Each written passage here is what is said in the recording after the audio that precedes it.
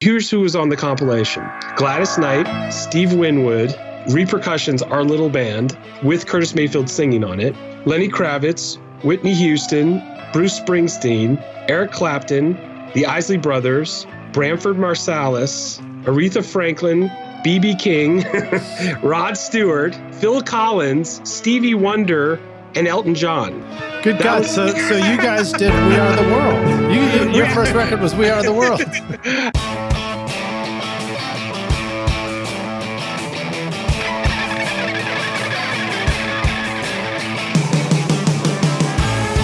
Welcome to Recording Studio Rockstars.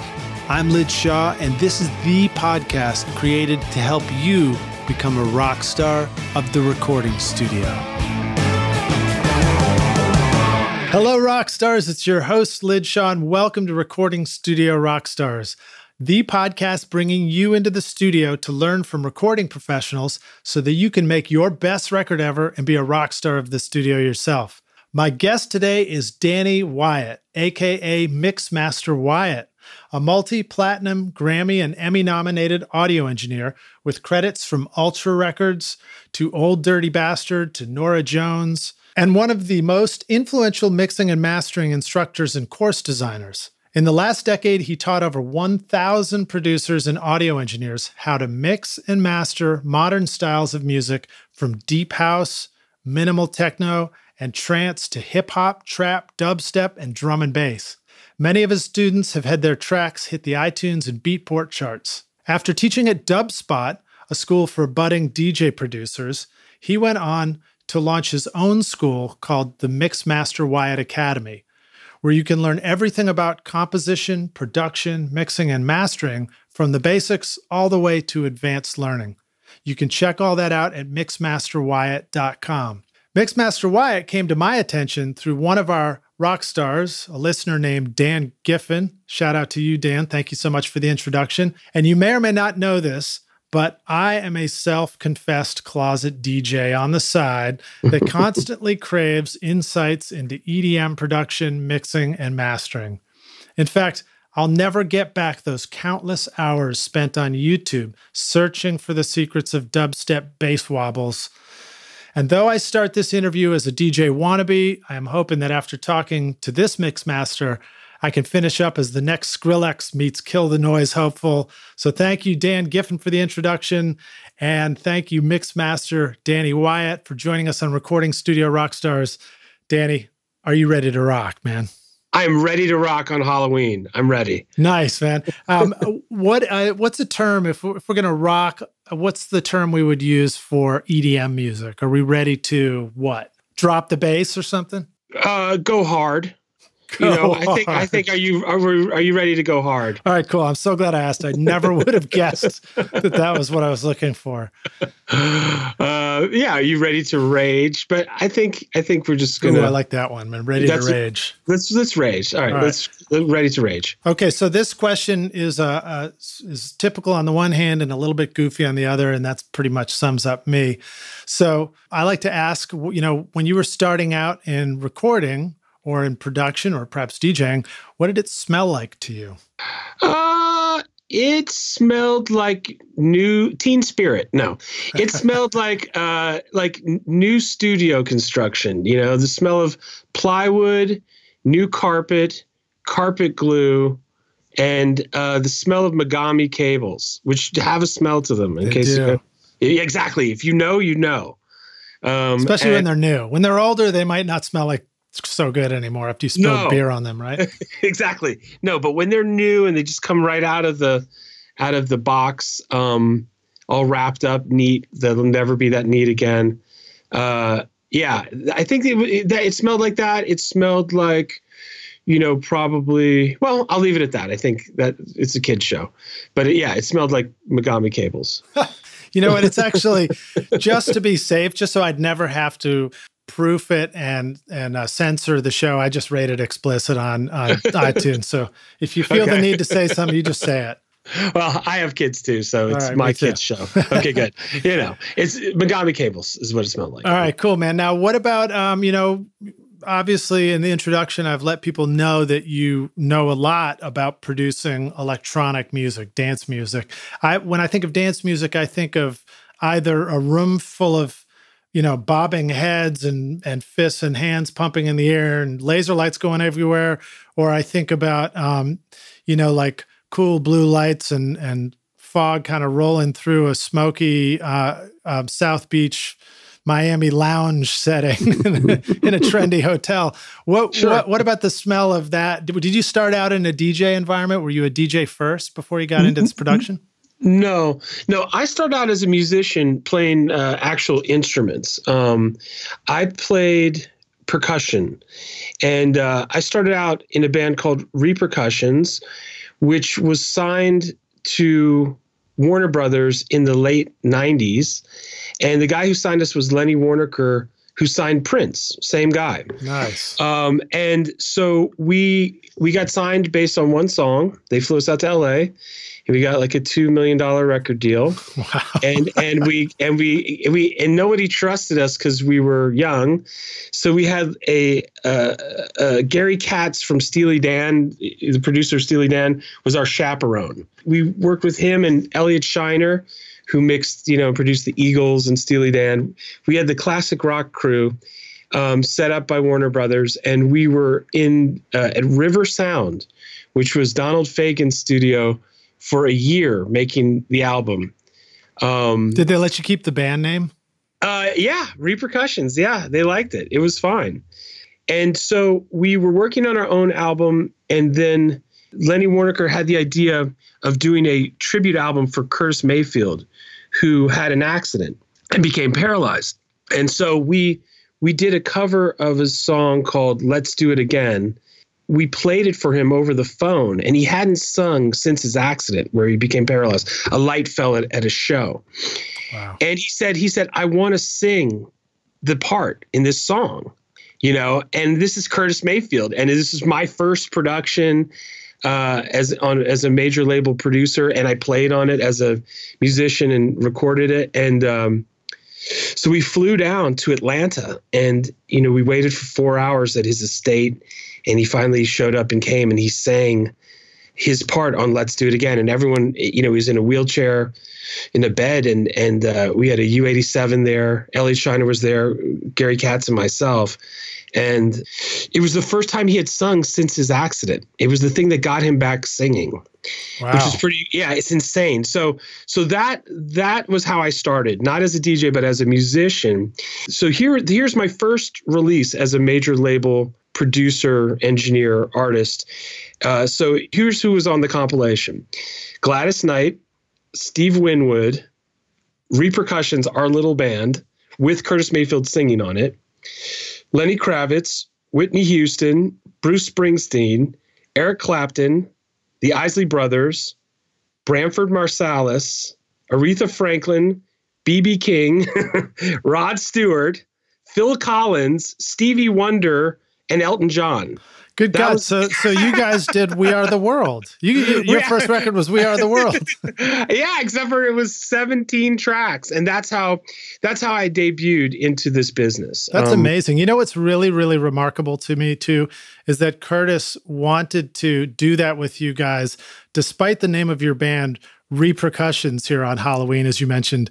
That would imply, of course, that you guys were all dressed up like the Grim Reaper, and you were playing hand drums with scythes, and still like, come on, bring it on, guys. Well, it was spelled a little different. It wasn't Reaper like Reaper, but as in the traditional spelling of Repercussions. But no, it was amazing. It was amazing that he wanted to record with a little band that really nobody had heard of, and that it inspired him to sing again. And it was that was by far probably the most emotional moment ever for me in the record business, was to meet him, to have him sing on our track. And we even did a video with him, a music video, and to be included in that compilation and to start off like that. I mean, it's like, when we mixed that song for 2 weeks in the studio, every time we mixed it, everyone cried in the room. I swear. Wow. It was that kind of thing. So anyway, wow, that's heavy. So I started, it was amazing. And so I started doing that. And then, lots of years in my own boutique recording studio, which we called Temple of Soul in New York City. We were in the New Yorker Hotel on the 15th floor. It was a sort of inexpensive hotel for European tourists, and they had an empty floor. So they thought it would be cool if they rented it out to, music and production people, which was like the worst idea ever, I think, that they had. And we were there for 3 years. I had one of the first Pro Tools studios in New York City, which was a kind of a scary idea because it was very new technology and it didn't work too good at first, but it later did mature. But we lost lots of people's like best takes ever of things, which was scary, but it got better. And so anyway, I was a producer engineer in New York City for 10 years or more in my own studio. And then I started to teach at SAE. And then, like you said earlier, also went from SAE to Dubspot, and then my own school now, mixmasterwyatt.com. Well, so now, you obviously you have this specialty in EDM stuff. Did that sort of evolve with you starting out at Dubspot, which I don't know a ton about them, but I noticed them before as being, potentially a cool place to go learn EDM as well? Yeah, it was funny. I was at SAE, which was, for 5 years, which was consoles and tape machines, and stuff like that. And digital technology was starting to mature and get better. When it first came out, it was sort of like the little brother and analog was the big brother, and people made fun of it, and, including a lot of my mentors. And when I started in the business, it was analog. I mean, there were a couple digital tools, but it was all tape machines and, even digital tape machines and consoles and stuff. So I was really there for the transition. I did all kinds of music in New York City, and dance music was part of it, but hip hop was a big part of it. I was the sort of head engineer for Raucous Records, which is Rupert Murdoch's son's label with two of his friends from Brown. And we had the cool backpacker hip hop going on with Mos Def and Talib Kweli. So I did all the sound bombing records, lots and lots of backpacker hip hop that became famous, but I also did a lot of club music as well. So it was just being in New York City on Friday and Saturday night. There's a club going on, and it was a real epicenter for that. And Dubspot, started out as a DJ school. I was the first mixing and mastering teacher. When I first started teaching at Dubspot, we didn't have a classroom, and I would teach classes out of my house in Brooklyn. Wow. And the owner said, Danny, don't worry, I'm going to get you a classroom. I'm going to get you a classroom. And he later did. And so, but I used to teach mixing and mastering outside of the DJ room. And it was so loud, like it was boom, boom, boom. And I was like, okay, guys, now we're going to turn this up a half a dB, and like it was insane. So finally, I started it. I taught out of my house for over a year, I think, or more. And then we came back and we had a room at Dubspot. That's cool, man. Well, so, hey, quick question for you. Yes. What is backpacker hip hop? Backpacker hip hop is non-commercial hip hop. It is, people who were not only talking about money and guns and cars and clothes. Right. So like Diggable Planets, would they be in that genre? Sure. Absolutely. They ended up having a pop sort of hit track, but yeah, it's funny because, like I said, there were certain hip hop acts that started non-commercial, some even anti-commercial, but it caught on. NWA. They didn't. I mean, I think they knew what they were doing, but they were pretty anti-establishment, and it became incredibly popular. So a little bit of that's what happened with Mos Def, Talib Kweli, other acts from Raucous, where it was cool because they weren't as mainstream, but they became very popular because people thought they were saying real things and had integrity. Because college kids. Yeah, because college kids. Exactly.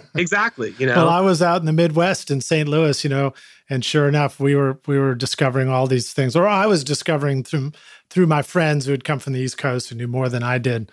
But I'm sure it was, when you said backpacker, I'm thinking like you're talking about the college kids with backpacks too. But that's what it is. That's it's not REI people in the Himalayas, but yeah, no, it was more the college kids. Yeah, exactly. Cool. I was going to ask you, one of my favorite records that I'll always go back to it is the brand new Heavy's Heavy, Heavy Rhyme. Do you know that record? Yeah, I played percussion on tour. Oh yeah, oh yes, and I also did a recording with India Davenport for Ultra Records for Wax Poetic, which also featured Nora Jones on that compilation as well. So, I played percussion with a couple shows on tour with them, and they were amazing. And they were probably the closest thing to what Repercussions was, which was sort of like retro, very optimistic soul music played on real instruments. Interesting. Yeah. I love the real instrument thing, and I want to see it come back again. I want more of it. I do remember, LL Cool J, Body Count, that was sort of the live band thing, but it was sort of leaning towards the heavy sound, right? And I don't remember whether that came first or later, but I think it came a little later, but real instruments will come back because laptops and plugins are so accessible that a lot of that music is the music that's being made now. And of course, a lot of it's just absolutely brilliant. And maybe it's harder to get someone who plays an instrument and get a microphone and record it. But my favorite music, really has a little bit of a blend of both. And I think that hopefully will be the future, which is sort of like the tightness of electronic productions with the looseness of some human imperfection and performance. I mean, I know how I do it. I plug something in and I play, and then I go grab the one bar where I was in the pocket. And I just loop it till the end of the song. Yeah, no, I think there's a lot of ways to do it. And that's a lot of fun. I guess Pretty Lights is kind of an interesting example of a guy who, what did he do? He went to a bunch of musicians, recorded them, and then printed them to vinyl and then sampled them. There's all kinds of things you can do too with organic things that, takes it out of the sample pack world. Like Gautier, wasn't that their big story behind Somebody That I Used to Know, which was that the title of the song? Yeah, I think so. Yeah, that they sampled the instruments and then programmed his own samples of his own playing back or something like that. Yeah. I think, somebody, a student of mine played me something where they just sampled everything from their kitchen and made a track. And it was insane how good it was. Fresh sounds, even if it's not the fanciest mic. I think our ears start to shut off when we hear the same sounds all the time. Absolutely. They're not fresh. I am making this prediction on this podcast that we're going to see more organic elements in music, and it's funny because, man, rock, it's not cool right now, Dang it, I just released my rock record. Well, it's going to be cool now. Now it's going to be cool again. But I mean, seriously, if you listen to the radio, you drive around commercial radio, it's not happening. But I've been doing this so long that I've seen skinny jeans come into fashion, and then bell bottoms came into fashion, and then skinny jeans again. And I've seen rock kind of be big and then go away and come back, and it all cycles, just like fashion, it does. But I'm going to throw out a prediction or a theory about what you just described about sort of the natural sounds coming back. So laptops arrived, computers arrived, all of a sudden it was GarageBand. Everybody had access to making their own music with their own stuff. But the only way to get sounds was to kind of pull sounds from the little loop library over and program from there, or use whatever sample libraries came with it, or, you went out and purchased. And probably now, the interfaces, the quality of the simple, inexpensive USB mics and headphones and everything the bar has dropped so low that now everybody's going to have the ability to get a pretty great acoustical recording into that GarageBand on the laptop for their own productions. Yes, exactly. And they shouldn't shy away from that just because they don't have a very fancy mic or preamp or anything. And there's a charm to lo-fi things that are really honest. And I think there's more of that. I totally agree. Yeah. And I think it's going to be cool. I mean, it's already cool. Yeah. All right. Well, yeah. Exciting stuff. So I'm looking forward to jumping into some heavy hitting questions here. But before we get going, Danny, I like to ask our guests for an inspirational quote. Have you got something you'd like to share with us about getting excited about recording music? Yes.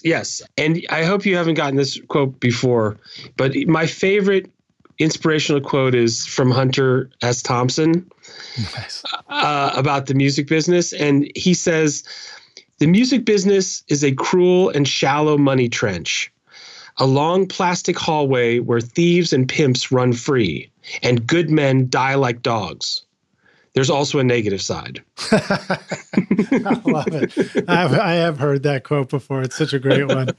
Great punchline. So that's my favorite quote. And the inspirational part about it is just a few things. One, independent music is thriving.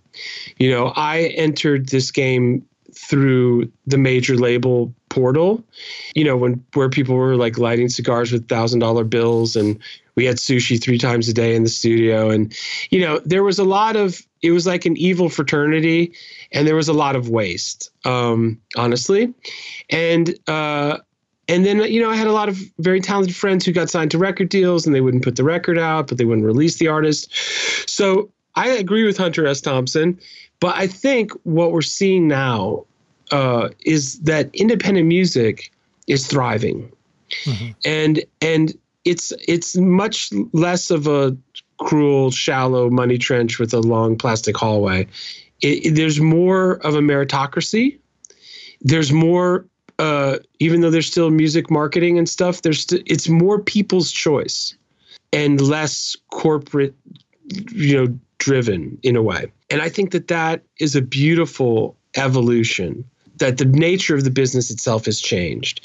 And when I listen to, when I go to Beatport, for example, where a lot of our students, have their releases and stuff that I mix and master ends up there, and I listen through to all these independent labels and all these independent producers and engineers too, because there's engineering happening. I'm blown away by the creativity, the work ethic of everybody, the HD precision of the mixing, mm-hmm. and the inventiveness of the music. It's incredible. And this never could have happened if we were stuck with the same 5 record companies. So anyway, that's my because all those new guys, they would have had to be our assistant first, so we could have kept them down. Well, yeah. And then, of course, if they're your assistant, you never want them to succeed, and you become a permanent assistant. And, that's another long, shallow, terrible plastic hallway.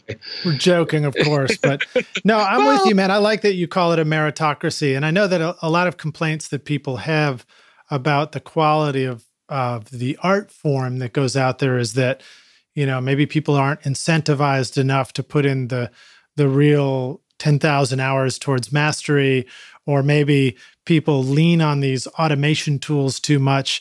But I sort of suspect that while both of those statements are probably true about a lot of the commonly shared art that is produced by everybody, at the same time, they're also probably just growing pains of the fact that the art form is now accessible to everybody, and people will get used to it. I mean, I love my daughter, and I've learned a lot from listening to the music that she wants to play from the backseat when she quote DJs in the car. And at the same time, there's stuff that, I'm hearing over and over again in music productions, which I just, to my ear is not always something that I want to hear. And I think a lot of people feel that way about stuff that's too rigid, or it's too auto-tuned, or it's too this, or it's too that.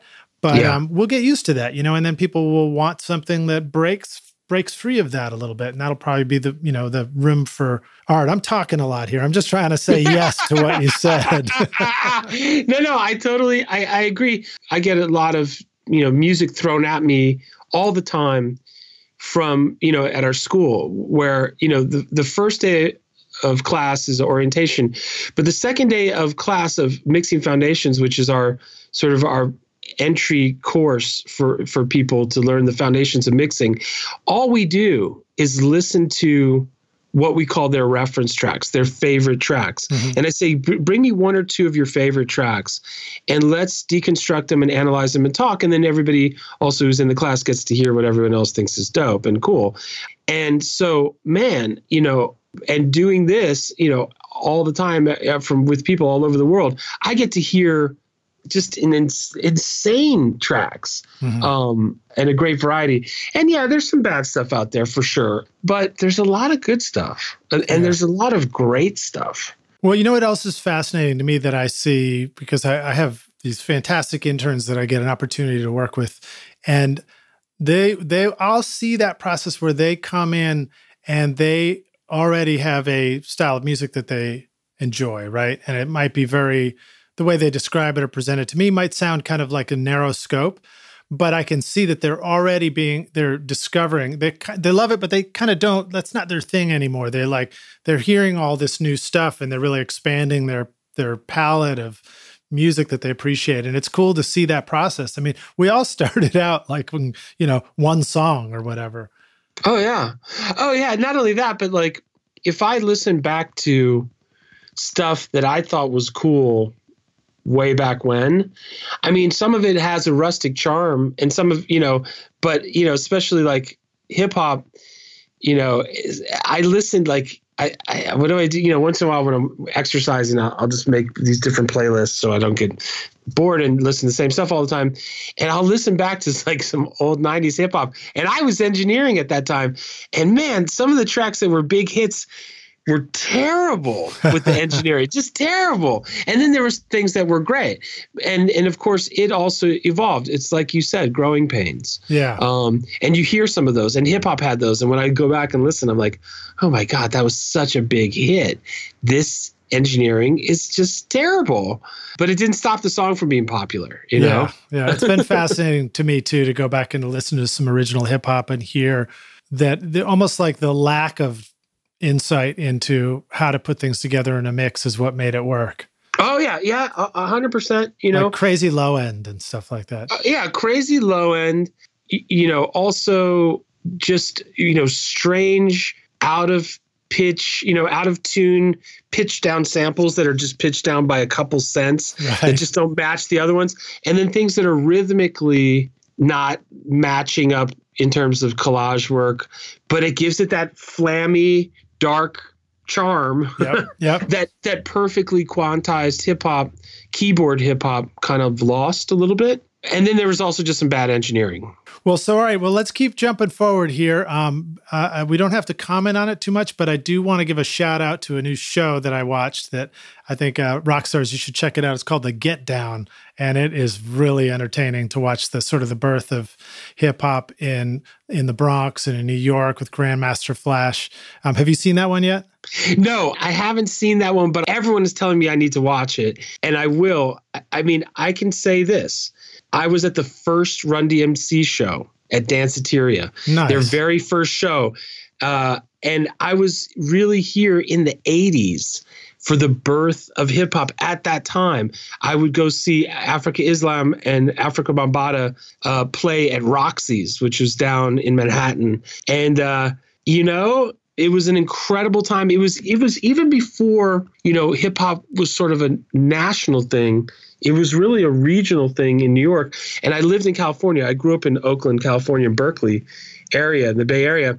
And I used to bring back hip hop to these guys who really were only listening to like funk and soul and disco. Mm-hmm. They didn't know about hip hop, and they heard these things like, songs with just a drum machine and rapping. No one had done that, right? Yeah. And it was funny, and it was funny to watch the whole evolution of everything. I was an extra in Beat Street, and this is cool. 19. Yeah, you can see me if you like stop the camera. You can see me, little guy during some of the breakdancing competition scenes, and this was 1985. Yes, I think I still remember stealing from my parents' liquor cabinet, going to the movie theater with my good buddy Jeff Jones, and then drinking too much bad liquor, going in to see the movie, and then throwing up outside of the movie theater. So yes, that movie, that time, that era, it's all very meaningful to me.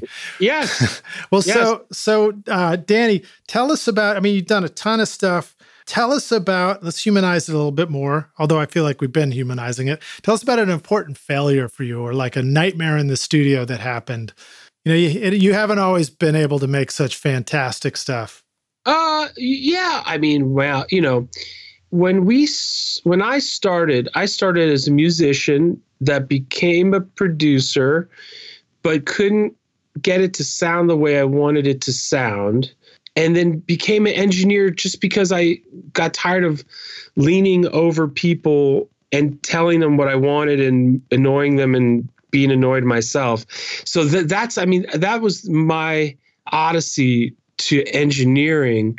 Biggest mistake, I think the biggest mistake was a mastering mistake that I made on a jazz album that was a reissue. We were moving the studio and we tried to pack in one more session before we moved it, but it was all kind of like it had been sort of taken apart and then only put back together enough for this session. And my monitoring was fine, but I accidentally mastered the way it bounced. I made someone's jazz album mono by mistake. Oh, wow. I know. It was terrible. Not cool mono.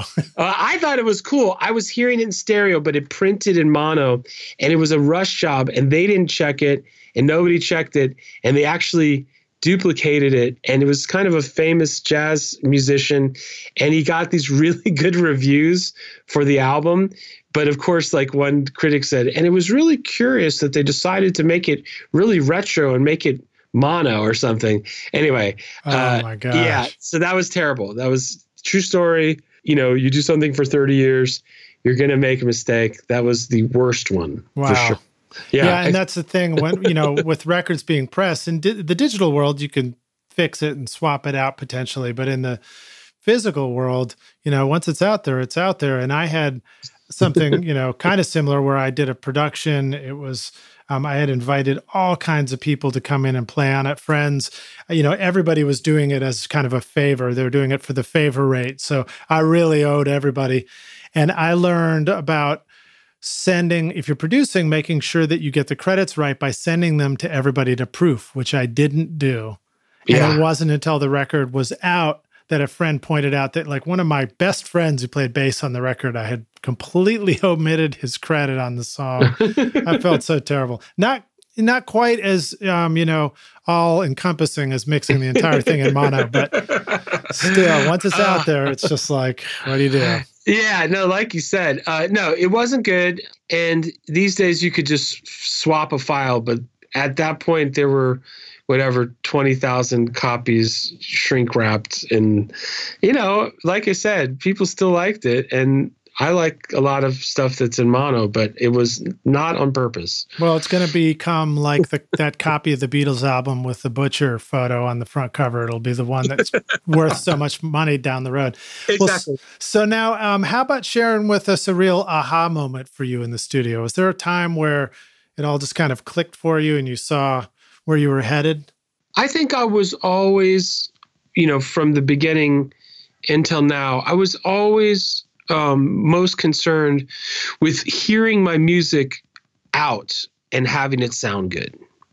I knew what it sounded like in the studio. I knew what it sounded like, in my car or whatever, or headphones. But I always wanted to hear it on the radio and have it sound good. I wanted to hear it in a movie theater and have it sound good. I wanted to hear it in a club and have it sound good. And I wanted to hear it on television, watching TV, and have it sound good. And so my biggest aha moments were being, going to the movies, having popcorn, seeing your song come up in a movie theater filled with people, and it sounded right. Yeah. It sounded right. Or being in the car and hearing on the radio your song and having it sound good next to other songs. That to me was everything. That's all I ever wanted, actually. And it took me, quite a long time to get to that place. But that's all I wanted when I got in. I was like, I want to be in my car and hear my track on the radio and have it sound good, and have and like the way it sounded.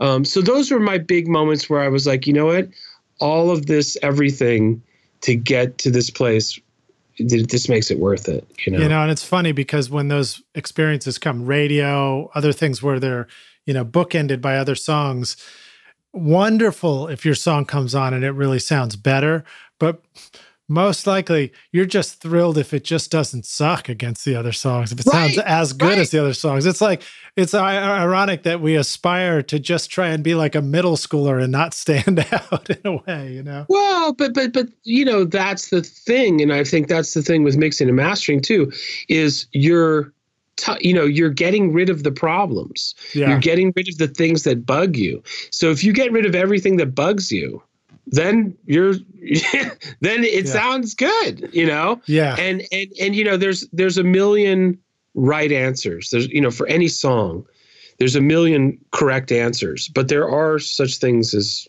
wrong answers. Yeah. That was kind of an aha moment for me too, was a point at which I began to describe my experience of engineering or recording a record as trying to remove the suck, even in production. It's just like there's it's wonderful to get to inspiration and all these things, but I guess the takeaway is you got plenty of work to do in front of you just to try and take out all the stuff that really is messing it up. 100%, and what I also teach at the school is you get good at going from the most obvious thing that you need to fix to the next most obvious thing that you need to fix. And you have to proceed in that way, because if you sit there messing around with little tiny things, but you have a huge glaring thing you need to fix, then you're wasting your time, because when you go fix that big glaring thing, it changes the relative reality. Yes. And all that time you spent playing with little nuancy things was a waste of time and energy. So yeah, that is part of, definitely production or anything, trying to just go from the most obvious thing you need to fix to the next most obvious thing you need to fix. Yeah. As long as you're not talking about something in my personal life, because I don't want to address those things. That's called a therapist. And I don't know, what do they do to you? I don't know. All right. Well, so let's jump into some of the meaty nitty gritty in the studio stuff. I've written down a bunch of questions. They're all pretty much, they have EDM in caps. I don't know. Do you capitalize EDM? I seem to have done it when I wrote these down. I think you do. All right, there you go. Yes, I think you do. So first lesson right there, we got an answer, is rock stars make sure to capitalize EDM when you write it. But tell us more about EDM. Can you give us a quick tour of EDM?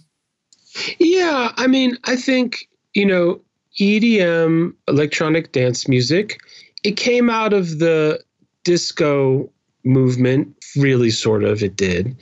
And I think in the 90s, there was Nervous Records and Masters at Work and a lot of house music. And I think it really evolved from there.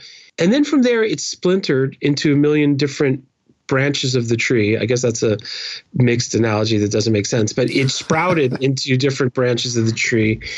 And a lot of it came out of, I think, London for a long time, drum and bass and garage. And then, of course, hip hop is not EDM, but hip hop sort of turned into trap, and trap is EDM, I would say. If you wanted to be really particular, EDM is what now is called, sort of more creative, musical, upbeat dance music. And if you go to the Beatport charts, they have, these never-ending genre names. So now Big Room is the new one, and it's replacing progressive house. But then there's minimal, and there's techno, and there's tech house. And then there's progressive house, there's deep house, there's tropical house, there's future bass, there's future house, and I'm serious, so far, there's trap. What am I missing? I think that's where's dubstep? There's dubstep. Yes, dubstep, absolutely. Thank you. There's dubstep, not as big as it was maybe a couple years ago. Well, they don't know about the new one coming, Lidge style. They don't know about that one yet. Yeah, I think you have to put bass and future in it. Okay. Future Lidge bass style. I think you're going to be your title. But and then there's IDM, which is intelligent dance music, and then EDM becomes more sort of like some festival kind of music that's not as song based as maybe a Calvin Harris kind of progressive house track or something like that. Mm-hmm. That's radio and pop, or David Guetta or that kind of thing. So or Swedish House Mafia, these kind of pop vocal productions things. Yeah. So it's a big world, and all the genres are real, and they have their own followings, and people go to certain clubs on certain nights or certain parties because they only like minimal. They want to stay in a minimal headspace for 3 hours, or they only like tech house. Mm-hmm. They want to stay in a tech house vibe, or whatever it is, or techno, which is really having a huge resurgence. And there's this the new techno is like, it's incredibly well crafted with lots of dub influence. When I was doing all my hours of YouTube searching and looking for, the secret to that Skrillex dubstep sound, I went through this phase where I just had to know. And that's where I went to go look. And somebody had a comment on a YouTube video once where they said, they were hating on it. They just couldn't stand it. They said, it just sounds like Transformers having sex. And a light bulb went off, and I was like, yes, that's it. That's what I love about it. That was my comment reply. I was like, that's exactly it. You've nailed it on the head. Thank you for describing why I love it so much. Yeah, there was another one that said it sounded like, a fax machine assault or something. I mean, it's like, like these funny dial-up connections and stuff. But yeah, it's interesting. Dubstep, I think, to my feeling, my sensibilities, started kind of in England, very reggae influenced. And if you listen to Mala, some of the early things, it was sort of for reggae fans in a way, or a lot of the early stuff was. And then it kept getting harder and harder. And then there was bro step, and that's really true. And it just got more mid-range synth assaults on your ears, about as much mid-range as anybody should ever probably listen to. Any relation to bro country, which is making a big splash here in Nashville? No, I don't know about bro country. What is bro country? Well, I think that refers maybe more to the lyrical content. It's just truck, fishing, beer, girl. I thought that's just country. I'm no expert, man. I'm no expert. That's my out for all this stuff. Well, so thank you for giving us that. I love that. There was, you didn't mention two-step. I feel like there was a garage two-step style or something. Yes, there was. Garage two-step. Yes, and I was a big fan of Mike Skinner, The Streets, when that came out. Of course. And then there was a guy who came across my radar, and I've never been able to find him again, called SK. Does that sound familiar to you? No. Oh, well, still lost. Sorry, SK. I'll find you one day. We'll find you. So now let's jump into some of the how-to stuff. Now, sure. Danny, share with us a secret about getting big bass in EDM. Yes. Big bass in EDM, there's a couple things about it. One, your basses have to be bright enough. If people think about bass as being a low frequency instrument, and certainly there's a lot of low frequency in bass, but if you don't have a good mid-range, then you can't hear it on earbuds and small speakers. And even in a big system, people underestimate how the mid-range makes it feel big. So to get good mid-range on your bass, usually we do multiband saturation. EQ, as we know, kind of moves energy around that exists, and saturation creates new energy. And so Trash 2 would be a great plugin for multiband saturation. So that's a big one there. Then you have to make sure that your bass is sidechaining well and that it's playing nice with the kick. You know, I always say sidechaining is like two people dancing the tango. One person sticks their leg forward and the other person has to stick their leg back at that exact time. And so that's how the bass and kick have to work. And the kick is usually dominant and the bass has to step back. And so getting proper side chaining is critical. Otherwise, you know, there's a lot of traffic in the kick and the bass. So that's part of it. I think people are scared to put reverb on basses. I don't know why. I mean, I do know why, because if you don't know how to do it, it's sloppy. But if you do know how to do it, it's critical that your bass not be bone dry, anechoically dry. Interesting. Cool. And so that's a good one.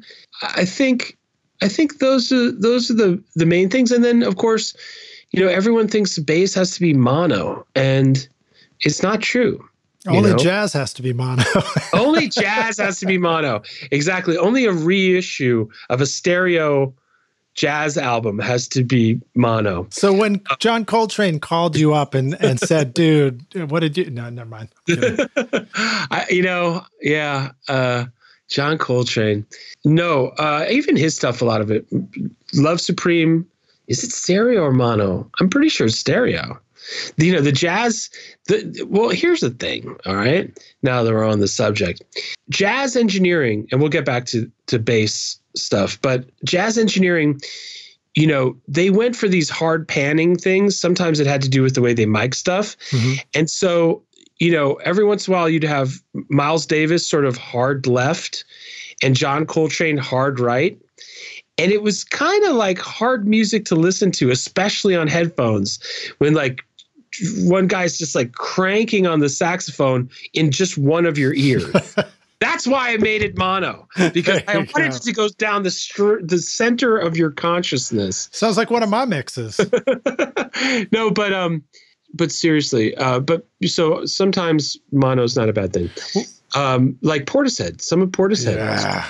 Pretty mono reverbs, very mono productions, and there's a wonderful purity to it. Some 90s hip hop as well. What was the first Portishead record? Was it just called Portishead? I think so. Yeah, that had Dummy on it. Yes. Yep. So good. Yeah. So good. It took us that long to bring up Portishead. Yeah. All right. Amazing. So when it comes to widening bass sounds, wide is big, right? Width creates a big sound. Here, we like to do multiband widening. I like to do maybe with ozone imager, and you can widen the mids, you can widen the highs, and you can keep the low end, like everything below 300, pretty mono. But this way too, your bass feels big and wide. A mono bass is fine, but you can widen the middle and the highs, and it's actually quite nice. So quick question about mono bass and one of the reasons why it exists. EDM plus vinyl records. Is that a thing? Yeah. Oh, yeah. I mean, you know, vinyl records, you have to mono the low end when you go to duplication or when you're in the mastering phase, because before duplication, because if you have big stereo difference in the low frequencies on vinyl, the needle will skip, right? You also have to DS heavily when you master vinyl. So in clubs, there are often mono systems. And then, of course, if you're playing vinyl and everything's monoed below 300, you get a very unified response in the low end. Yeah. But increasingly, clubs are not mono. New clubs are stereo. All my DJ people that I work with, there are more and more stereo clubs. So if you go to Beatport and you listen to the top 10 hits, they're very stereo. And if you check them in mono, lots of fun disappears, right? Cancellation, Haas effect, stereo effects, all things, they all kind of disappear. But usually if the low frequencies have been forced to mono and are mono compatible, people keep dancing. And if people keep dancing, then they won't throw drinks and leave. So, most people are not like dancing to that really cool, like hard panned tambourine track. So question about the stereo, the introduction of stereo, it's not just because of the new PA systems. Does it have something to do with the fact that DJ is more of a celebrity now, and it's like we're facing the stage, and so we're actually experiencing stereo, whereas club music used to just be speakers all around the room? I love that theory. I hadn't thought about that. That's a very good theory. I think it's that, but I also think that club music is pop music, and radio music, especially last year, Calvin Harris, the biggest radio songs were EDM club songs. Mm-hmm. And I think they had to be stereo to compete and sound good next to other pop tracks. Yeah. Plus we're listening on earbuds and we're taking this stuff home with us. Yeah. And you're on the train commuting, or you're in your car, and you can't have this like mono pop song come on with Rihanna singing. Yeah. So, so I think there's in one ear. In one ear, exactly. No, please not in one ear. So I think that's what happened is as EDM became pop and adding more vocals and things, they fell into more of a pop stereo width production. Okay, now how about, you started to talk about the sidechain, the importance of it. How about the extreme version? What do we need to know about getting that awesome pumping sound that just makes, even when it's quiet, it sounds like it's so loud? Well, I think the pumping is energy that's created by the sidechaining pretty much. Once you get the bass sidechain ducking to the kick, you can get other things, other relationships sidechaining. You can have the synths sidechain duck to the kicks, but you can also have the synths sidechain duck multiband to the bass to make a groove and also to do some sort of low mid management. Mm-hmm. So you can create all kinds of a very elaborate sidechaining structure. And this puts life in what could otherwise be kind of like stiff productions. Yeah. So I hear, these mixes now where it's like, and it's this, and it really creates a sense of excitement. And a couple of questions come to mind when I hear that. One is, are there some usual things that are going to need that treatment in order to get that sound? Or is it something where you just kind of need to try it on different stuff until you start arriving at it? And have you found like great processes for how to quickly try side chaining, compressing all these different elements of the mix? And then I'll ask my second question in a moment. Yeah. I would say, my favorite sidechain tools is FabFilter Pro MB and also FabFilter Pro C2. Those are just incredible sidechaining tools, super precise, all kinds of control, really good sound. So, yeah, I think sometimes it's a mixing thing. Sometimes it's a production thing. I think sometimes things that sound sidechained actually just have some very elaborate sound design, especially when it comes to some envelope work. Lots of crazy volume, very elaborate volume automation that can make for some glitchy things. Glitch hop. There's another genre we forgot. Nice. Glitch hop. Yeah. So sometimes it's the volume automation, and sometimes it's sidechaining, which is kind of the symbiosis of a couple different elements and how they relate. So I think either sometimes you want to make it really subtle, so you feel a groove, but you don't hear the sidechaining. Not me. Okay. Sometimes you want to flaunt it, and make it the big flavor. So I think it's sort of track dependent. Yeah, you haven't seen my record cover yet, man. I'm all about not subtle. Okay. Yeah, sure. So all right. Well, now here's the flip side to that question. So you figured out how to make all this pumping sound, everything's breathing in the right ways. What are the things that you probably don't want to do any compression on? And on either end of the spectrum. So for example, do you typically have one of your kick drums that's just not getting compressed and it's just at a steady reference level that everything else is kind of pumping around? And then on the other end of the spectrum, do you typically want to keep all your vocals safe from all that compression that's going on? Do they sort of stay steady and ride on top of that?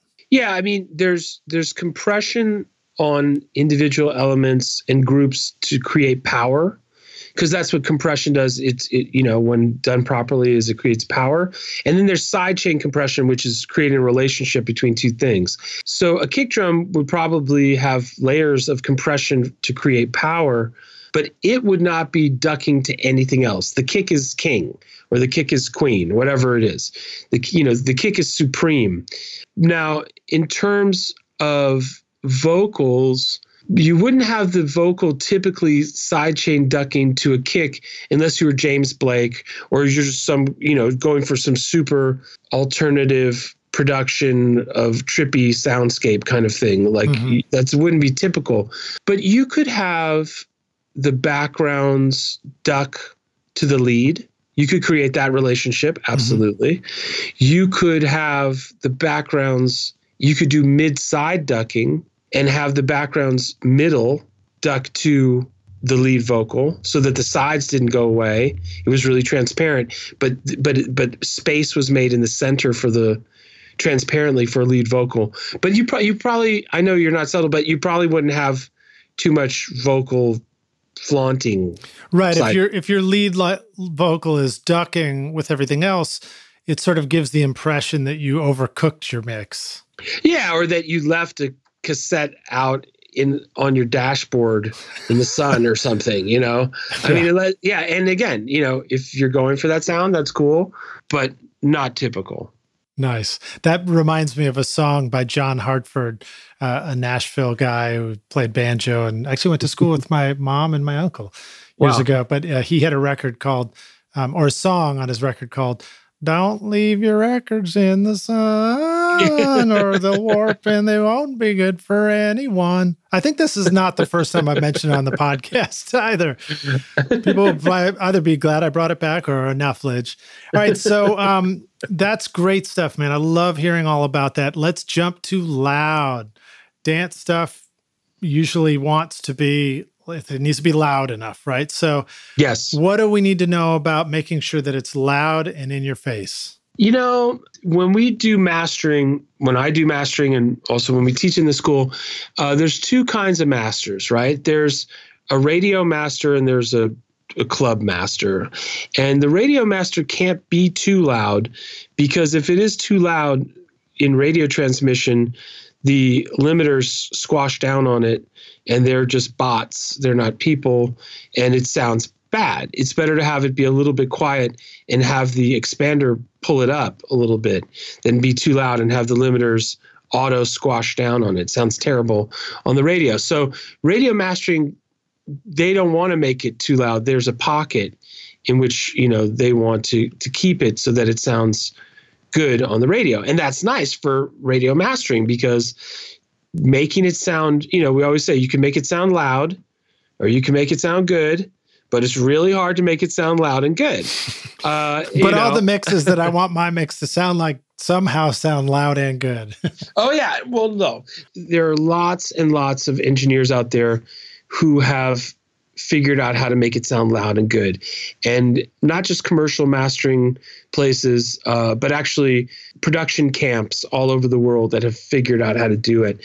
I think the way I teach it and the way I do it is I will get a reference track of something that would be likely played before or after the track, and I match the power. I look at LU meters and RMS meters and stuff, but I'm really trying to switch between them and just think that if I was dancing, would I keep dancing, or would I stop dancing and throw my drink and leave? And so it's about matching the power. So power and loudness are not the same, right? Things can be very loud and not powerful. And things can be very powerful and not loud. And what people want in a dance club mastering, into club mastering, is they want it loud and they want it powerful.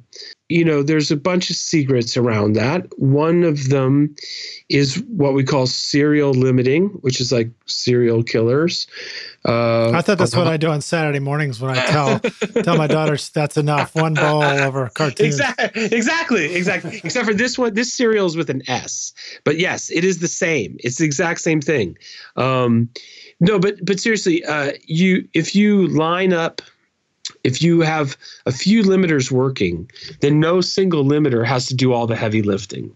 And you can achieve a loudness that is actually a lot less. If you try to get everything out of one limiter, that limiter is going to cry and distort and probably sound bad. But if you have 2 or 3 limiters all doing a little bit of the work, you get a more transparent limiting with more power and less artifacts. So that's one real tactic in making it loud.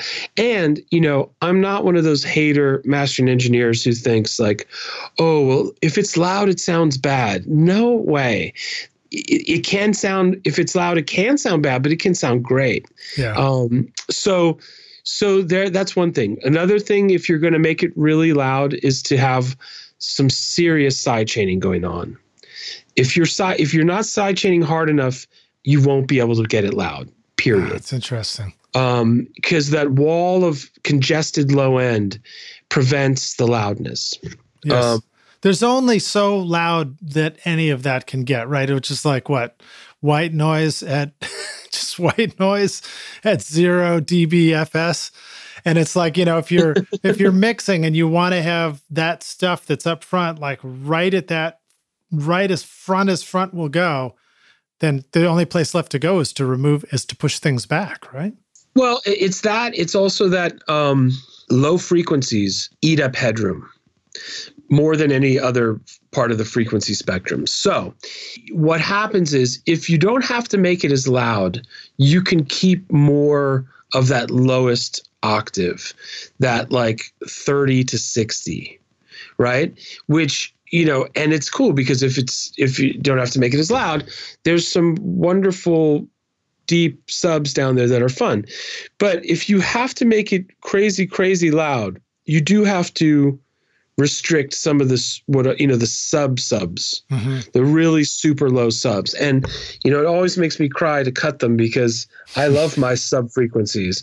But as you start to trim them a little bit, you'll see your volume, your loudness come up. Yeah. So serial limiting, a little reductive EQ on the super low lows, and then, getting the right mid-range, which is part of loudness, just because our ears are not linear.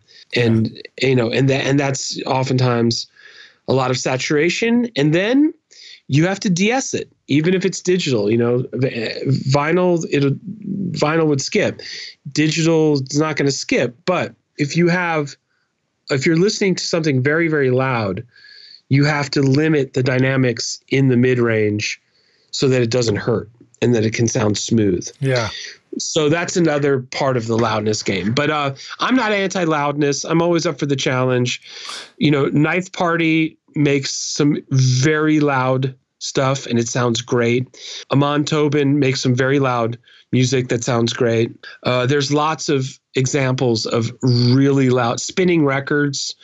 They really release quite a bit of very loud music that sounds wonderful and smooth and powerful and great. So that's cool. Yeah. I'm not a hater when it comes to that. Well, so something that I think I've noticed about my own mixing and mastering, for me, the ultimate, I'm not going to clubs so much. So for me, it's still all about the car. I go to the car, Sure. I turn it up. I'm like, I've nice work, Lidge. Or I'm like, oh, Lidge, you did it again. Go back and remix that thing. But something that kind of hit me one day was I tried to pay attention to my own experience, and I realized that I think my indicator for how loud I want to turn up my stereo in my car to that, that point of crank or whatever it is, where I'm like, then that's me turning it up loud, is the mid-range. Yeah. That tells me in my ear that I have made it loud. And at that point, if the bass coming out of my car stereo seems balanced against that, then I've got the bass right. That's right. I mean, that is what it is. I think, the mid-range is the final frontier. is what I always tell everybody. Yeah. The first thing people learn how to do is brighten stuff up, and they're like, wow, this is my bright period, like Picasso's blue period or something. This is my bright period. Yes. And then everything's bright for a month. And then people learn how to put subs in things. And they're like, look, I can put subs in things. This is just amazing. Then they start to fill in the mid-range. Yeah. And for me, I've been doing this, I hate to say it, like over 30 years. I'm still learning. I really am. And it's wonderful. Like it's such a big playground between, 300 and 2K. It's amazing. What does 700 do? What does 900 do? What does 1.5K do? What do these things do? What does 500 do? What does it mean to me? Yes. And it's so cool once you start to play in that playground a little bit, because you find things. That's great, man. Dude, you're so full of quotable quotes. The playground between 300 and 2K. I just want to take that out of context and start saying that around the world. Put it on a T-shirt. Well, so Danny, I'm going to keep pushing you, man. It's just too good. Your answers are fantastic, and it's not just because I'm a closet DJ. It's because your answers are fantastic. Now that we've sort of established how to get the highs, the lows, and the middle, and everything as loud as you can go, let's talk for a moment about the production and, the why behind this stuff. So sure. What's the secret to creating an awesome groove in EDM? Sidechaining, period. Well, in mixing, I'm talking about production. Still, same thing? Yeah, absolutely. Absolutely. Because, to see where we started today talking and where we are, if you get humans who are holding instruments to play together, they groove, and it's beautiful. If you take a bunch of hardened sample pack sounds, and there are good sample packs out there that are not all hardened, but I'm saying there's a lot of that, and you quantize every single thing you do, everything is quantized, and, you get for some pretty stiff sounding music. And if stiff is the aesthetic, let's just say, I think I know what you're talking about, and no, it wasn't the aesthetic I was going for. but in some kinds of music, for example, in minimal techno, the stiffness and the quantized nature of it and the short sounds is part of what makes it have that aesthetic. And even that has grooving elements to it. But to make programming groove is sidechaining, and it's mixing and it's production. But that's what makes things groove and bounce. Absolutely. In fact, it's critical to get that part of your production, palette together, because you need that, and it's fun. Once you get everything to work together like that, and everything's bouncing and grooving and ducking to somebody else, and you create an incredible sound that you can only achieve by doing it that way. Now, let me dig in a little deeper though. Let's talk more about quantizing. So if maybe typically the kicks and the snares are kind of very on the grid, does that go for all the subdivisions and hi-hats too, or is there room for looseness? Are people more likely to make better sounding programmed drum beats if they lean towards the quantize and let it go right to the grid, or if they stay away from that? For me, I like as little quantizing as possible. I like the human imperfection of things. I think it's more interesting. I think it's easier on the ears. I think it's more expressive. It requires a little bit of musicianship, not a ton, a little bit, because you can still play it for 5 minutes and pick your favorite 4 bars. But I like that, so, and that comes to drum programming and everything. Do you have a sort of a controller surface and it's responsive in a good way, and you would play things in by hand maybe? Or do you drag and drop things onto the grid and have it be human somehow? No, I think you can drag and drop things onto the grid and you can make it be human. But I think if there's, a certain amount of performance in it, it makes it better. And, I'm finding too with me, myself, I started out as a producer, but I'm doing much more engineering these days.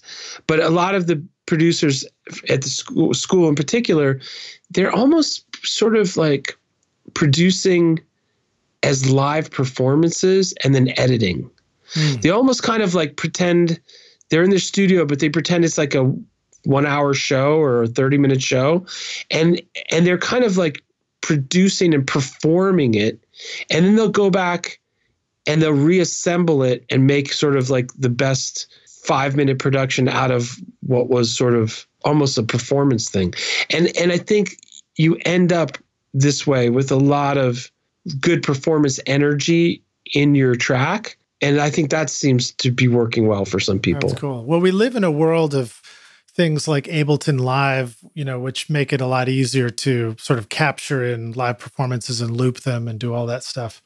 Well, so Danny, one last question about sort of leaning towards the why, and then I'd love for you to tell us more about Mixmaster Wyatt Academy before we take a break and then do the jam session after that. Tell us, how do you get a room full of people to dance? How do you keep them from throwing drinks and leaving the dance floor? I think that's the art of DJing. I don't think that's as much of a production thing, mixing, mastering, as it is, creating an arc in a DJ set and playing with people's expectations. I think music is always about tension and release, building attention, building the expectation, and then the release from delivering it. And I think that that's the real art of DJing, is playing with the familiar and the unfamiliar. You can't just do all the familiar. It's too predictable and boring. You can't just do all the unfamiliar. It doesn't resonate with people because they don't know the music. Yeah. You're not sparking the music inside of them because they've never heard it before. I like that. So I think it's the art of being a good DJ, and I'm a terrible DJ. Like I'm terrible. I'm a selector, that in a Jamaican sense. Like I can pick good songs, but in terms of putting them together, making them flow, I mean, I just get kicked out of the party, basically, cool. By the third or fourth song. Yeah. Well, I love it. Once again, a brilliant quote from you. Talk about sparking the music inside of the listener. That's wonderful, man. There's so many levels to that. There is, you're playing the weird stuff that they don't understand, and then you begin to drop in the track that they're familiar with, and all of a sudden they own the music. It's also the theory that says, don't put that harmony on that production because you got to leave room for the imagination. Yeah. Yeah, absolutely. Absolutely. Well, and that's what it is. And you're creating an uncomfortability, if that's a word, when you're playing something they don't know. And then when you start to give them the familiar, that's the tension and the release right there too. Yeah. Then they come into this familiar thing. And, when people, you play some of the familiar, you're activating that song inside of them, and they're listening to, they're listening externally, but they're listening internally too.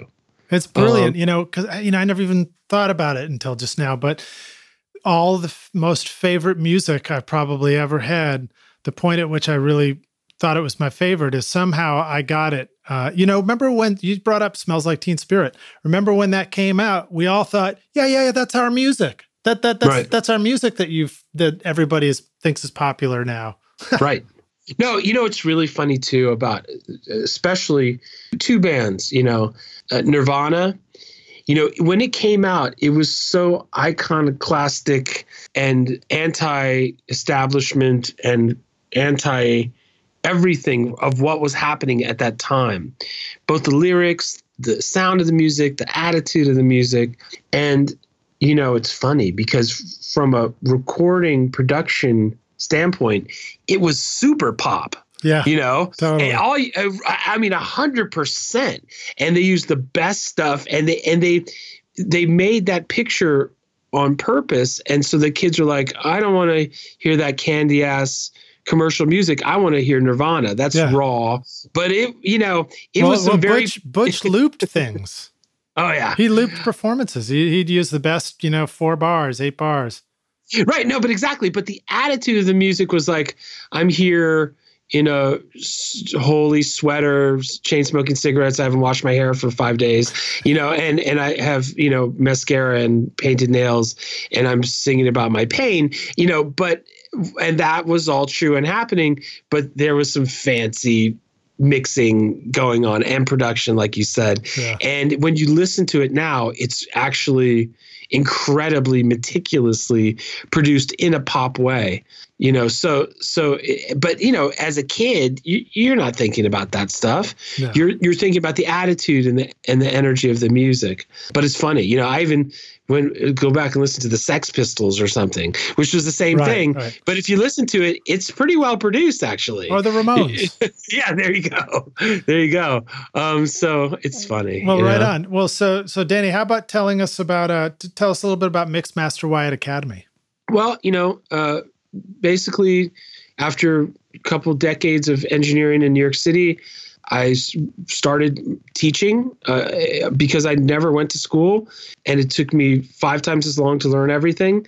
And it was fun because I started to teach, kind of stabilizing my schedule a little bit with the freelance stuff and new families and things like that.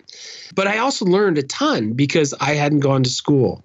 And I started to fill in lots of blanks in my own knowledge, sort of as I started teaching at SAE New York, and it continued on with DubSpot. And so, after 5 years at one place, 5 years at another, it just made sense to open up my own school. It took about 6 months of making the technology of online music education work. You and I talked about that before the interview today. Just how do you broadcast HD music and HD video live in real time? And it took us, we had to play with it for 6 months. But we opened a year ago this October. So it's our first anniversary. And it started with just mixing and mastering. And then we've added sound design and also composition and orchestration. And it's really a school we attract intermediate and advanced people. We don't really attract that many total beginners. I think there's enough stuff out there for total beginners, and maybe I don't know, I think, that kind of thing, like they can get everything from YouTube or Mac Pro Video or something. So we tend to attract more intermediate and advanced students who know their DAWs really well, but then after they take all their courses of learning their DAW, they know that it doesn't sound like what's on Beatport or on the radio or in the clubs. They're missing something. Right. So we're the school that if you think you're missing something, we have it.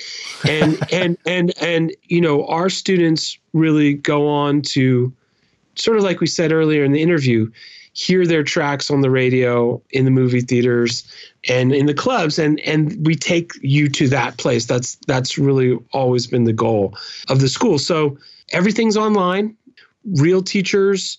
Most of our core courses meet, they're 8-week courses. They meet twice a week for an hour of live training. All the trainings are recorded so that if you want to watch it again, you can. You've access stuff for a year. There's 3 mixing courses. There's Mixing Foundations, which gives you the foundations of saturation, compression, which everyone's confused about, reverb, how to use that, gain structure, level balancing, EQ. That's our first 8-week course. And then you go to Next Level Mixing, which is all of our multiband stuff and more advanced kind of mixing techniques building on Mixing Foundations. And then there's a mastering course for those who want to understand mastering more or master their own stuff.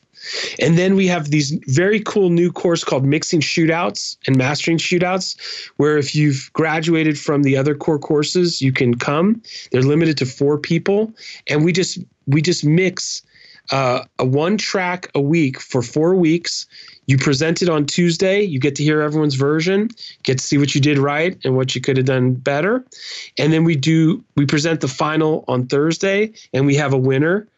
And then we go on to the next track. So those are 1-month shootout courses limited to 4 people. Cool, man. Yeah, it's really fun. It's ridiculous. It's crazy. And so by the time people finish Mixing Foundations, Next Level Mixing, and a month of shootouts, your mixing muscles are bigger than they've ever massive. been. Yeah, they're massive. They're bulging out of your mixing shirt, and it's really been incredible. We have like a completely international student body. Everyone is from everywhere. And now, again, we are also adding sound design. So we have sound design now, just making fresh, expressive sounds. And also we have next level composition, which is incredible for people who feel like they keep writing the same song over and over again, or people who write a really sick section, but then it takes them 4 days to write a change and they never finish the song. And so we have, just like we have a methodical approach to mixing and mastering, we have a methodical approach to composition and orchestration. So our school doesn't show you how to use the DAW. Of course, we show you how to use your DAW, but that's not what we do. It's once you know things, you come to us, and we're like a graduate school. Yeah, no, it's very cool. I mean, there's some things I noticed about it right away. So first of all, you talk about like the mixing a week. This is not for somebody who's casually, doing it as a hobby. This is somebody who's ready to get serious about studying and really going through a program you're going to come out on the other end knowing what you know. Even the prices of your courses, they're not $20 courses. These are like, you're ready to invest in your learning and commit to really doing a great job with this stuff. And I haven't been through and seen all your courses, but just browsing around the site, it was clear to me that it's organized in a really well done way. And I mean, shoot, just having you on the podcast, hearing you talk about the stuff, I've already learned a ton. So that's awesome. Really cool stuff. Rockstars, we're going to take a break now and we'll come back in just a sec for the jam session. Before we do, I want to encourage you to go to the show notes so that you can click through and get links to all the stuff we're talking about. It'll take you over to Mixmaster Wyatt. We'll include links to stuff we're chatting about in here as well. You can get all those at rsrockstars.com and then just search for Mixmaster Wyatt. Take you right there. Or if you're on your portable mobile device, you should be able to just click through with your finger on the show notes for the podcast. Danny, thanks for being here. We'll see you Rockstars in a minute for the jam session. You got it, Lidge. Hey everybody, it's Lid Shaw, and I want to thank you so much for listening to this episode of Recording Studio Rockstars. I really appreciate you, and I really appreciate your time. And as a way of saying thank you, I've created a special mix tutorial just for you, Rockstars, totally free, called the Mix Master Bundle. With it, you get over 2 hours of detailed videos watching over my shoulder as I mix a song in my studio. Plus, I give you the free ebook that explains how I recorded the tracks. And you get downloadable multi-tracks so that you can practice your mixes, including the Pro Tools session file, using nothing but stock plugins in Pro Tools, all of which you would find in any other DAW, whether you're on Logic or Studio One or Reaper. Maybe you're struggling with trying to improve your mix technique, or maybe you just simply don't have access to multi-track files or can't record a full drum set in your studio. I wanted to give you a chance to create your own mixes from full drum kit, bass, and guitars recorded in my studio. The song is called American Winter, and it's off my instrumental record, Skadoosh, and it's all available for you totally free right now. All you need to do to get it is text Mix Master Bundle to 33444, and I'll send it directly to your email. Again, that's Mix Master Bundle with no space to 33444, or you can go directly to mixmasterbundle.com, enter your email, and I'll send all the files directly to you. Thanks so much, Rockstars. We'll see you guys in the jam session. Cheers.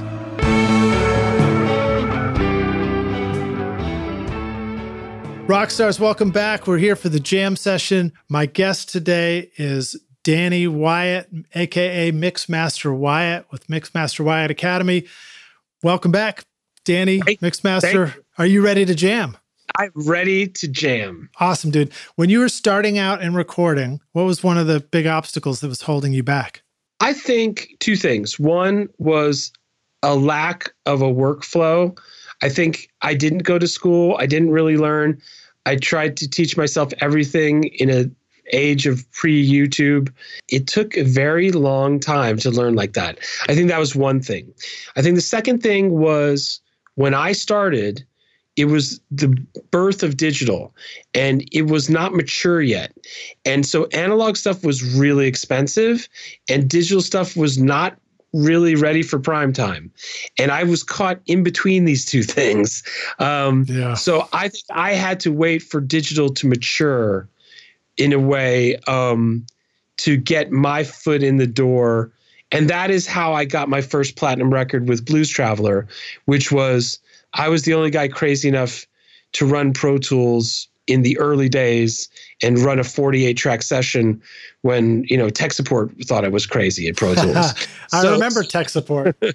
Yeah. Oh, yeah. They'd say, go reformat your hard drive and call us back in 2 weeks. Yes. That's all they would say to you. It was, but again, it was an early technology, and we all knew what we were getting into. But I think when I started. Well, I didn't. Well, it's probably good that you didn't. Yeah, I think when I entered, I was in between cycles. Yeah. All right. Well, so now how about some of the best advice that you received as you were launching your recording and music? I mean, I think there's technical advice and there's philosophical advice. I think the philosophical advice is that, if you do music, and even if it's not the main thing that you do, but if you love music, you have to make music. It's not a choice. It's what makes you happy.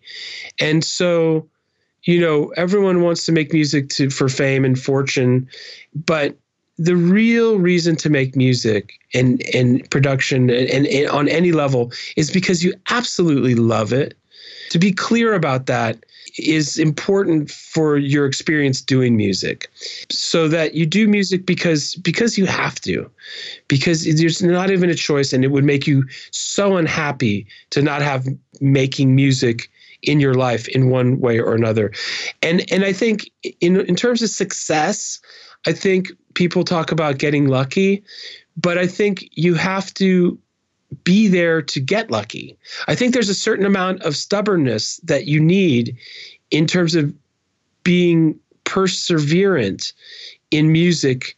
To have that moment of luck, you have to be there to be lucky, which means that you have to be stubborn and dedicated. I think you have to sacrifice a lot to have success in music. I think the god of music, the goddess of music, only appreciates sacrifice. It's incredible, but it's true. So I think those are all philosophical things. I think on a technical level, I was able to watch some of the best engineers of our time do what they do, and Ted Jensen, to be in the room with him, Elliot Shiner, Bob Power, Chris Athens. I mean, some people will know who these people are. Yeah. Some people may not. But they're some of the top engineers of our century or whatever, millennium. And I got to hang out and watch them. Their attitude, their demeanor at the job, the way that they approached pressure, the way that I saw them approach problems. I was able to work with them in a real professional work setting with everything that comes along with that, and see what they did. And there were so many workflows, techniques, philosophies that I was able to absorb. And that's what I've sort of put into my school. So it's just so many to mention. I don't know if I could mention one, but it was, I think the greatest thing was being able to be in New York City at the right time with all of these people during a certain part of music production heyday in New York, and see everything happen was the luckiest thing to me in general. I think that's the best way I can answer it. Well, that's cool, man. That's cool. All right. Now, how about sharing with our listeners a recording tip, hack, or secret sauce, something that our rock stars could use today in their studio? I think a great thing that you have to get into, everyone, is just reductive EQ. Learning how to use EQ to remove the unwanted frequencies and clear space for an uncongested mix where everything is moving and grooving together and not bumping into each other. I think so many people do so much in terms of, saturation, compression, limiting, and boosting EQ. But if you're not taking out the traffic, you can never get a good sound. And when I lived with Elliot Shiner at River Sound for a year on and off, and I looked at his console, I remember looking at this vintage Neve 8068, whatever it was, from Motown, and I saw all these cuts in his EQ, and I was just starting out, I was just learning. And when you learn EQ, you just boost everything. Yeah. And you're like, wow, cool, boost. High end. Yay. And so when I saw all the cuts, I was like, Elliot, what's going on here? And he was like, no, the good engineers, the enlightened engineers, we cut. And then we boost after we cut, and the unenlightened engineers just boost over the garbage, and they end up with these congested mixes. So I know that's not the sexiest topic in the world, but reductive EQ is critical. And if people aren't doing it, I think it's impossible to get a good sound. Yes, I think it's a great tip, and it sort of harkens back to what you were saying about sidechain compression. Compression is about taking levels down to move things out of the way. Reductive EQ is about taking levels down to move frequency ranges out of the way in a mix. 100%. Absolutely. Yeah. And if you don't do it, you're going to get one of those situations where you push a fader up and nothing happens. And we've all had that experience. You push up the kick and it doesn't get louder. Well, guess what? There's a problem. And the problem is that that the mix is congested in those frequencies. And you have to make a runway, a clean runway for all the instruments. And then, of course, it changes as the arrangement changes. So it's critical. Good stuff. Well, now, how about sharing with the rock stars a favorite hardware tool, something physical that when you've got it on sessions, you're always glad it's around? I think that the Empirical Labs distressor is just like the best thing ever in modern compression engineering, in terms of physical hardware. And when people ask me, they say, oh, I'm building a home studio, I'm going to be doing a lot of tracking, I want to have a compressor in line as I record, and I want to have one that I can mix with. I always recommend that. Mm-hmm. It's such a ridiculous beast. They put so many classic compressors inside that compressor. It can do so many things. You can put harmonic distortion in, not put it in, filter things, have it be an LA2A, have it be an 1176. You can absolutely crush things. Mm-hmm. And take all the dynamics away with no distortion. Or you can take all the dynamics away with a ton of distortion. There's nothing it can't handle. It has ridiculous headroom. I think, that is just, if you're going to get a single dynamics hardware tool for recording, you cannot beat that thing, in my opinion. Yeah, that's cool. Yeah. So I'm a big fan of that. I don't have one right now, but I've used them like crazy in the past, and I miss it. It's reminding me. I got to get back to my distressor. I'll send you two for Christmas.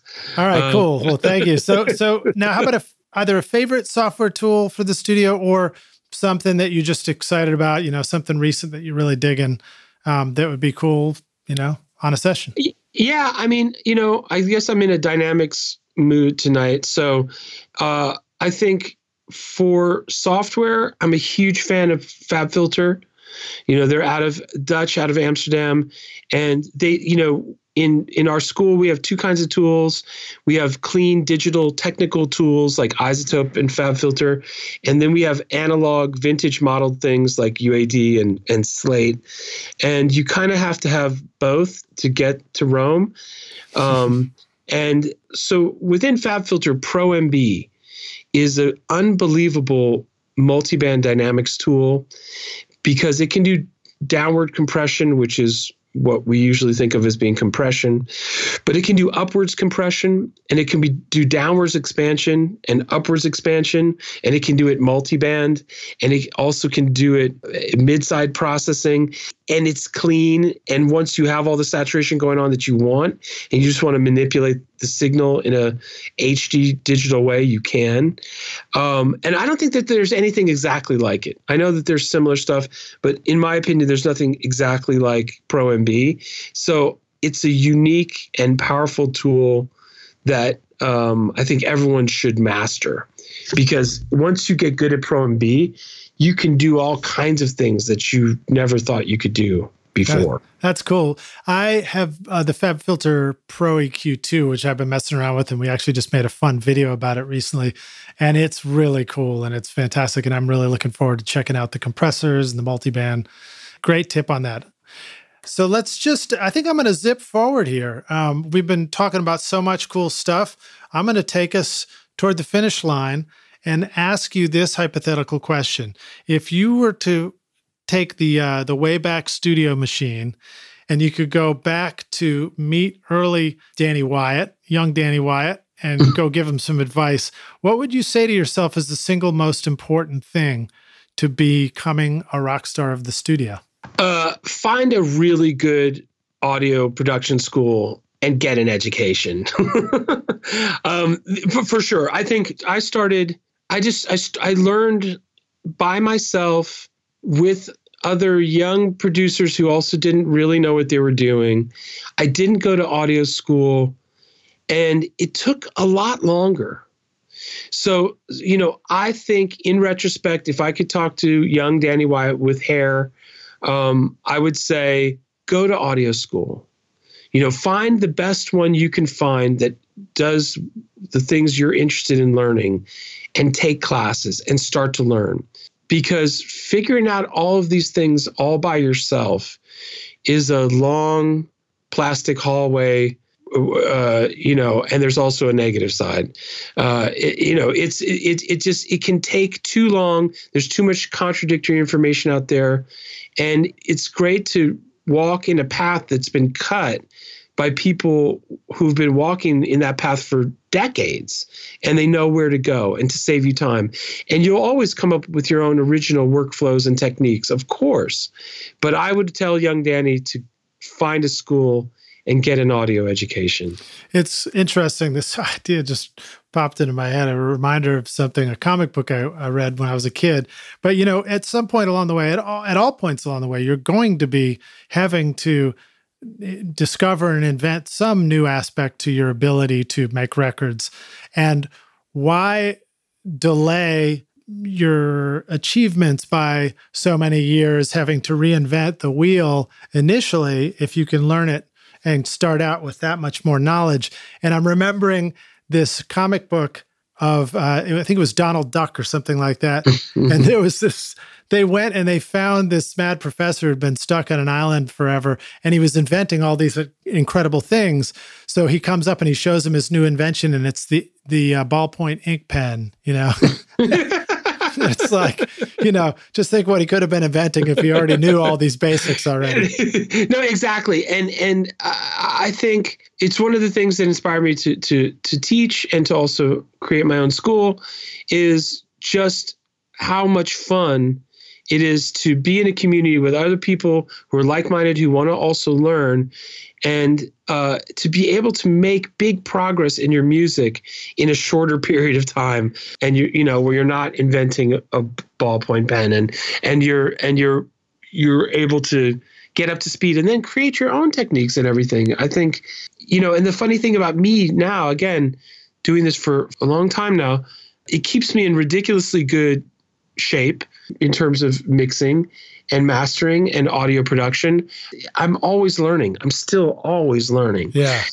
Which is just so much fun for me, because when I'm not teaching, I'm freelancing. So I'm always putting all of our systems into practice all the time. And it's fun for me to come out of a class and I learn something and I get to put it into my own practice. It's so much fun. It's incredible. That's cool.